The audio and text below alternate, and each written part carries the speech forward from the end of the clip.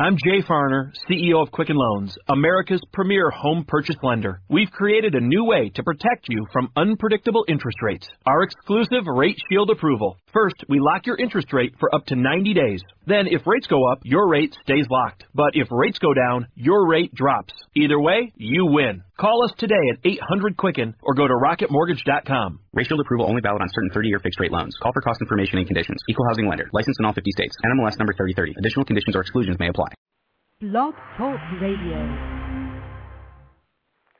Hello and welcome. You're listening to the Change Agent's Dilemma for Tuesday, August 3rd, 2010 on Blog Talk Radio. I'm your host, Heather Stagel, coming to you live from Atlanta, Georgia, as I do every 4 weeks during the summer on Tuesdays at 11 a.m. Eastern Time. This show is one of the many ways I help equip individuals to lead organizational change at Enclaria, LLC. The Change Agent's Dilemma is how to influence change without authority. And this show is a resource for people who are leading change from the middle to understand how change works and learn new ideas for how to implement it. Today my guest is Dr. Jackie Sherman, who is here to tell us her formula for creating the energy for change. As CEO and principal consultant of the Jackie Sherman Group, Jackie has created consistent results for 2 decades, including improved profitability, quality, customer and employee satisfaction, and internal and external relationships. Her clients, spanning 3 continents, include businesses from Fortune 50 to leading-edge companies, as well as public and nonprofit organizations. Jackie is an expert in many areas of organization development, including strategic planning and implementation, team development, group process design, executive coaching, change management, re-engineering and work redesign, board development, and capacity building. She holds a PhD and a master's in economics from the University of Michigan and a bachelor's from Tufts University, plus a number of organization development certificates from the Gestalt Institute of Cleveland. Currently, she lives in Atlanta. Jackie, welcome to the show. Thanks. I'm pleased to be here. So let's start with, I guess, an obvious question. If we're talking about creating the energy for change, what does the energy for change mean? Why do you need it? Well, without energy, nothing moves.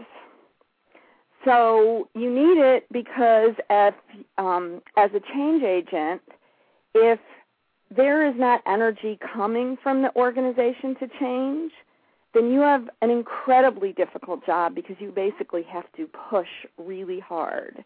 And one of the things I think we know is that people don't actually like to be pushed.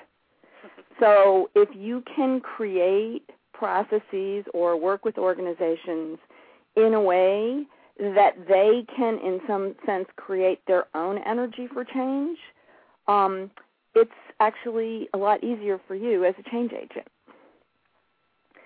So who wouldn't want to create it if it would make it easier as a whether it's as a leader or as a sort of an indirect change agent?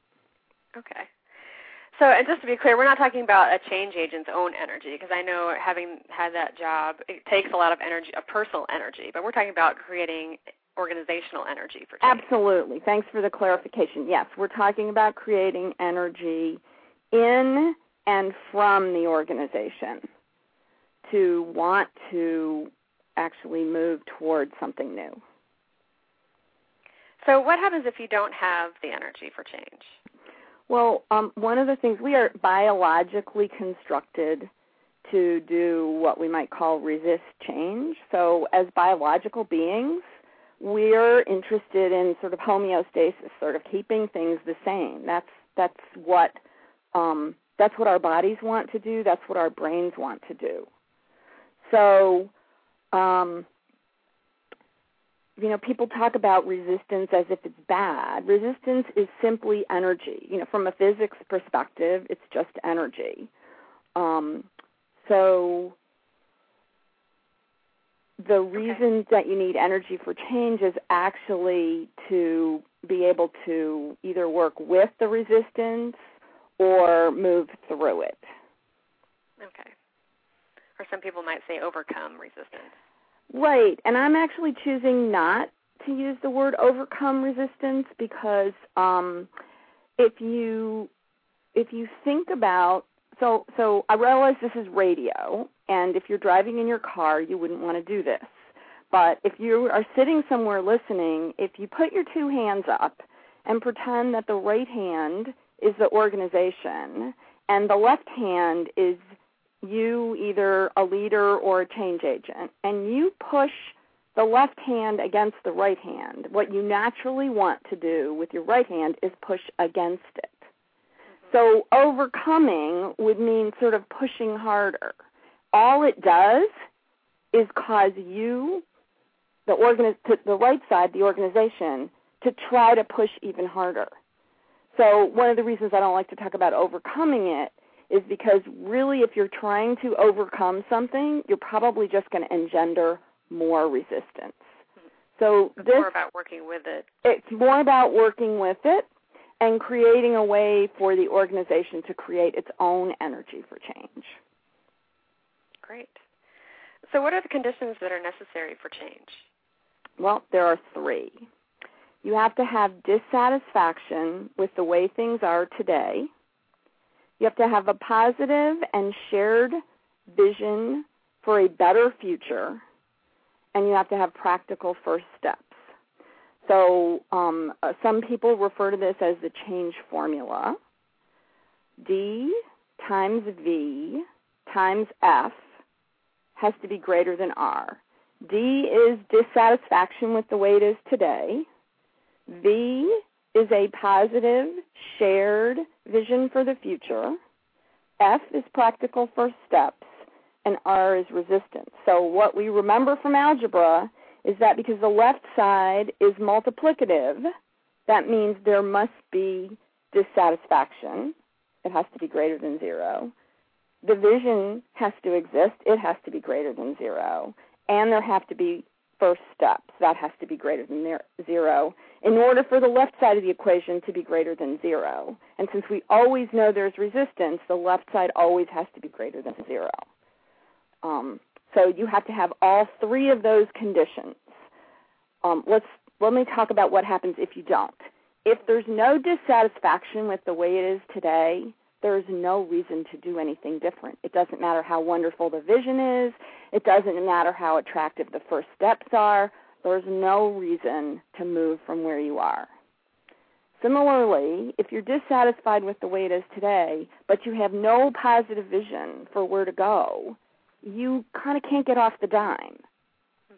And similarly, if you have dissatisfaction with the way it is today, and you have a positive vision for what better would look like, but you have no practical first step, it's like you have no idea how to get started, you are similarly stuck. So it doesn't matter which one of those three variables are missing or 0, you will not get any, you just won't get change, and you certainly won't get enough energy to move through the resistance.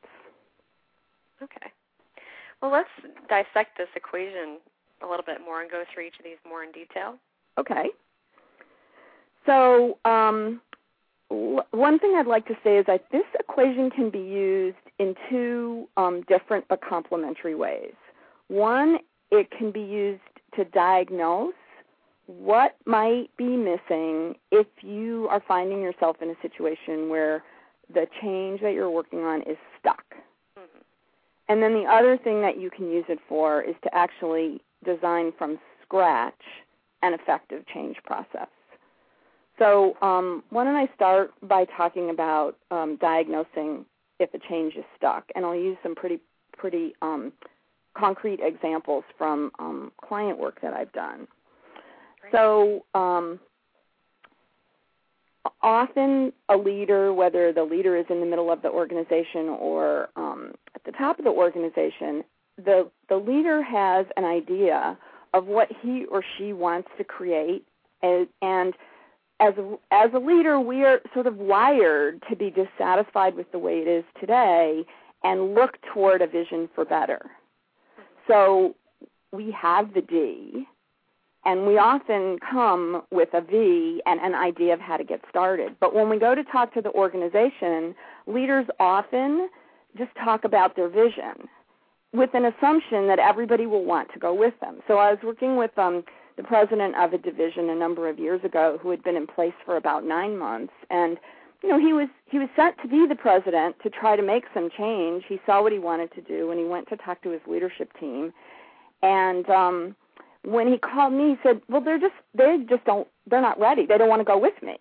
And when I asked him what conversation he had with them, he said, well, I told them what I thought we ought to do, and everybody didn't kind of come clamoring and say, great. I said, well, okay, so I see that the challenge is that you're clear about why the strategy you're using isn't going to get you where you want to go. But the leaders in the organization, your leadership team members are not clear. So we were able to, from his perspective, his change was stuck. Mm-hmm. What we were able to do was craft a conversation that allowed them to examine the strategy that they were currently working with and extrapolate it out into the future, imagine what would happen if they stayed on that path. And to a person, everyone saw that that path was not going to get them where they needed to go. So we were able to raise the dissatisfaction by simply allowing them to examine the way it is. And then they were interested in having a conversation about what a better vision for the future would look like. And he was able to put out his ideas. They were able to work with that, make some changes, and all of a sudden they had a shared vision for the future, which then made it very easy to have a conversation about, well, okay, now how do we get there? What are some of the first steps? Sure, so increasing dissatisfaction with the status quo. Although leaders don't often like to do that. No, actually, they don't like it at all because they're afraid often that they're going to have to deal with all that emotion. And in fact, I often have to encourage leaders to do what I call foment dissatisfaction, not to deal with it specifically, but because without it, they can't get any interest in something new. Right. So what I find is if I explain this equation to people, that they get it, and they can get it at a very personal level. I mean, this may seem like a sort of a simplistic example, but it works if you think about your health. It works if you think about your weight. No matter how much somebody might say to you, you could use to lose some weight. I could see you as a thinner person. If you're satisfied with where you are, there is no reason for you to do anything different. Right. So that's an example of how you can design a process that helps people raise their dissatisfaction. And often it's as simple as asking people what's working well about what we're doing today and what are some of the, what isn't working so well. I think a lot of internal change agents find themselves in a position of having to implement a new system, a new information technology of some sort, and you can simply engage people in a conversation about, how does it work today? There's always something that works well, and you can always get people to identify things that are not working so well, and that if we had something better, we might actually be able to make the work happen more smoothly.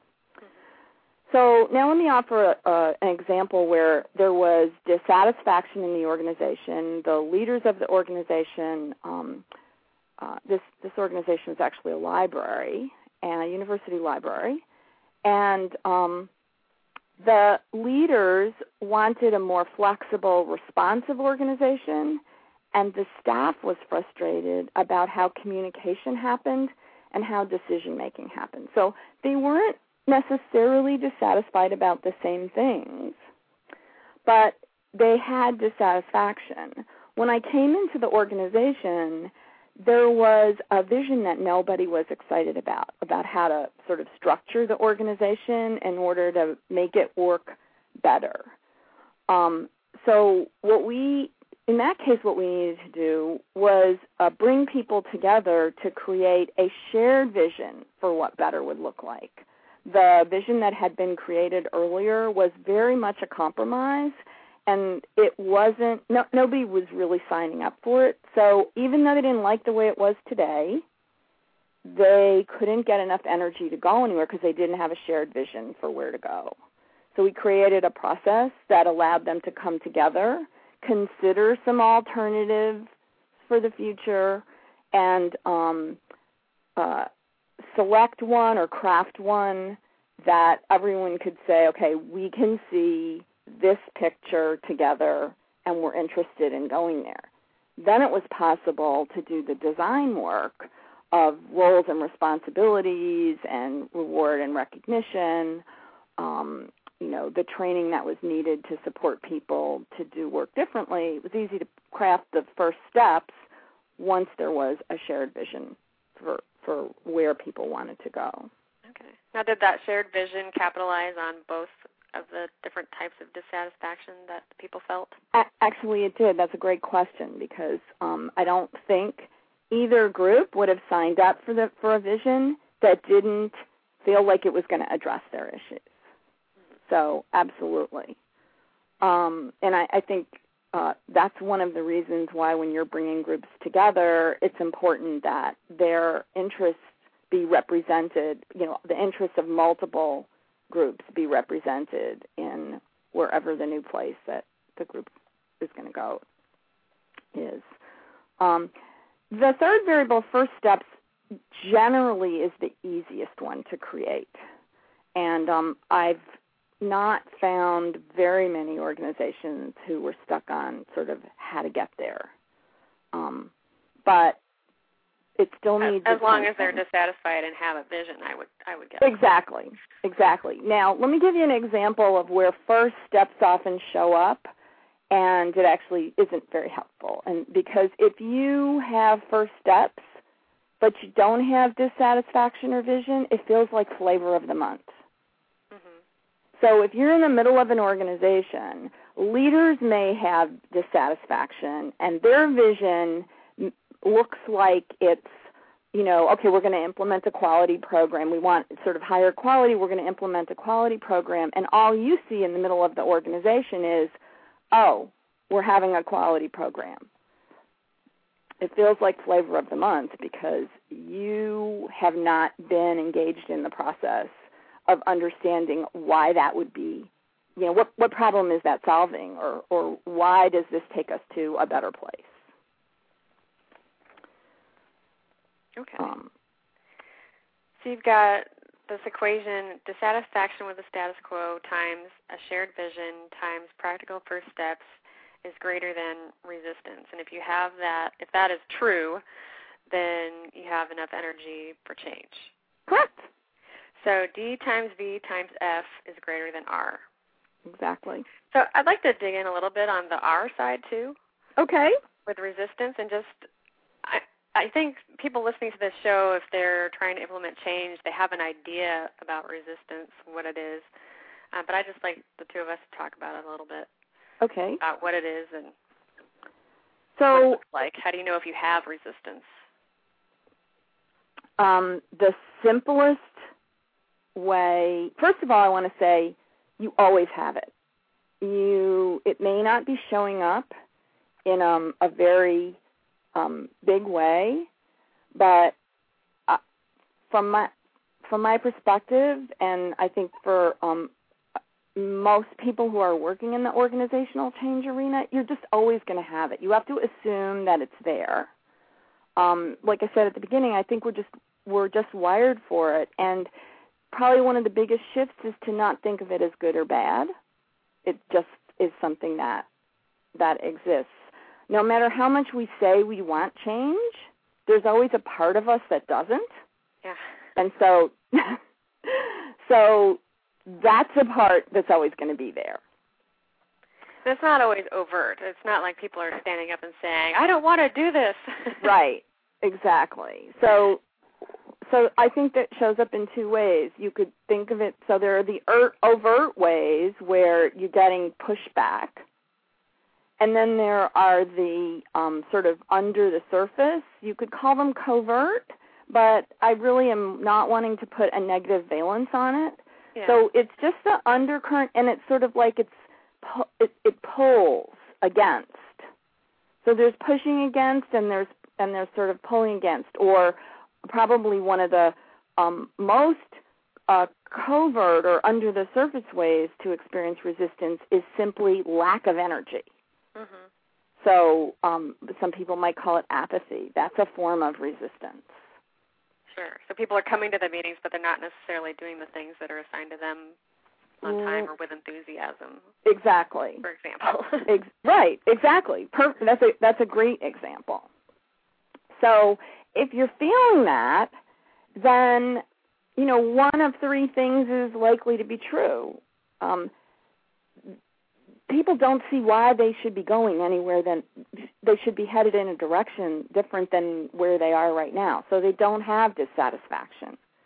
And a conversation about what will happen if we stay where we are or if we don't do something different doesn't have to do with the specific difference that you're driving, the specific change, but just to really have people examine where they are. Now, I guess I want to raise something. I'm confident that many of your listeners are familiar with the concepts of appreciative inquiry. And this formula would seem to be at odds with appreciative inquiry, but in fact it's not, because in working in an appreciative way, you're always looking for what is positive and what you can build on in the way things are today, but you're also focused on wishes for the future. And the wishes for the future generally come out of what isn't working today or what isn't as effective today. So making sure that you're paying attention to that and not just what are the strengths of where you are. So what else would be interesting about resistance that you'd like to talk about? Well, let's see. I think we covered what it might look like and how to overcome it. We've got the formula. So let's talk about how someone who's a change agent, someone who's leading change from the middle of their organization, might use this equation from their vantage point. Okay. So we've got dissatisfaction times vision times first steps greater than resistance. So I'm going to go back to the first example that I gave, which is so this leadership team of a manufacturing company has now they understand why the current strategy isn't going to get them where they want to go, and they have a vision for better. They have a strategy that they think will work better, and one of their first steps is to bring together, let's say, the top 120 people in the organization. If they simply got up in front of that group and said, here's our new strategy, in parentheses, we want you to be excited about it, what do you think the chances are that the group would be jumping up and down and saying, yes, that's fabulous? I think it'd be pretty low. Where do I sign up? Right, exactly. Where do I sign up? So what you could sort of think of, although I was an external consultant at the time, I did very similar work when I was an internal consultant. What I helped them do was craft a process that took those mid-level leaders through a similar process of imagining where is this current strategy going to take us. And in less than 2 hours, they were able to see that the strategy that the company was currently following was going to lead to offshoring, closing of plants, and downsizing. Wow.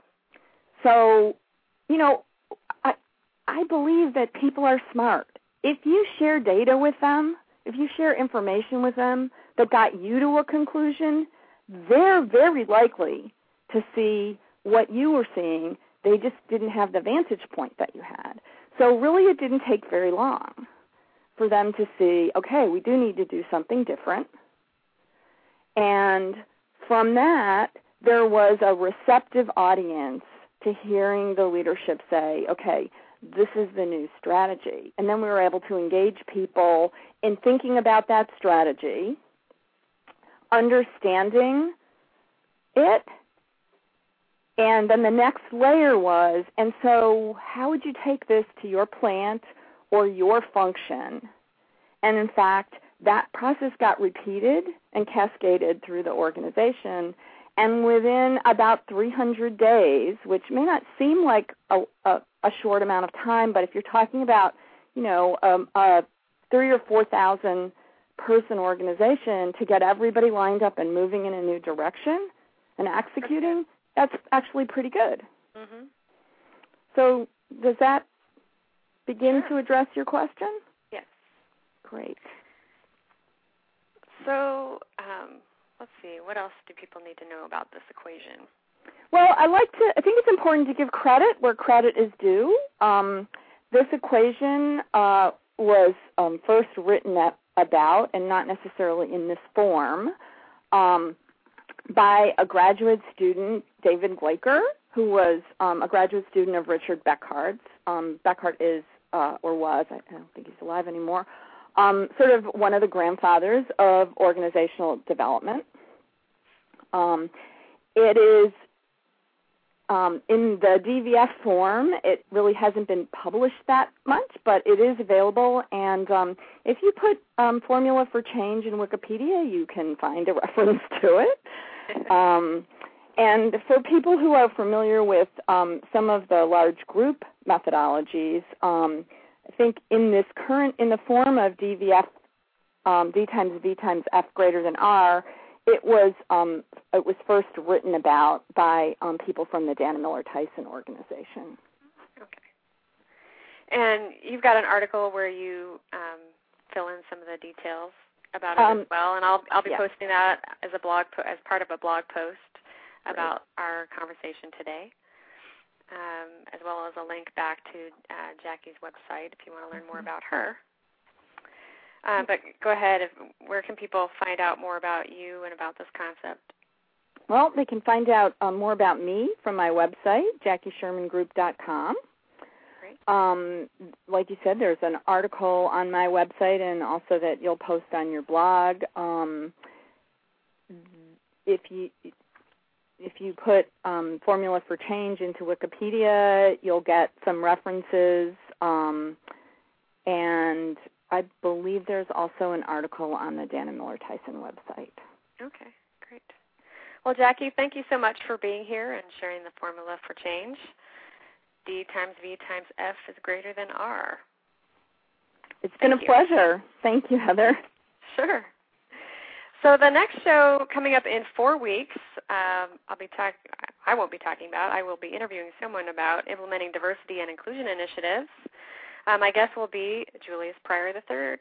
He's the former VP of Diversity at both Coca-Cola Enterprises and Johnson & Johnson Consumer Group.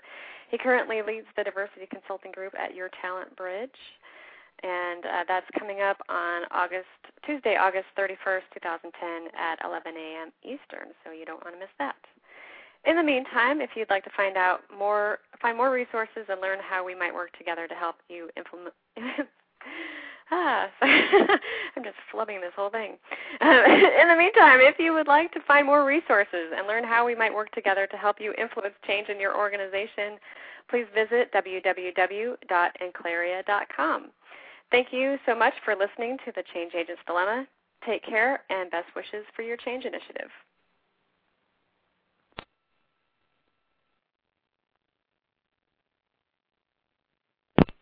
Using an overpriced trash bag. Pricey, pricey, pricey! A bag that breaks. Whippy, whippy, whippy! Or a smelly bag. Stinky, stinky, stinky! Time to switch to Hefty Ultra Strong trash bags, always at an ultra low price. Hefty, hefty, hefty! They're our best bags yet, and they cost less than Glad Force Flex were sold head to head. So you'll be happy, happy, happy! Hefty Ultra Strong with Arm & Hammer odor control. Available at Sam's Club. Hefty, hefty, hefty!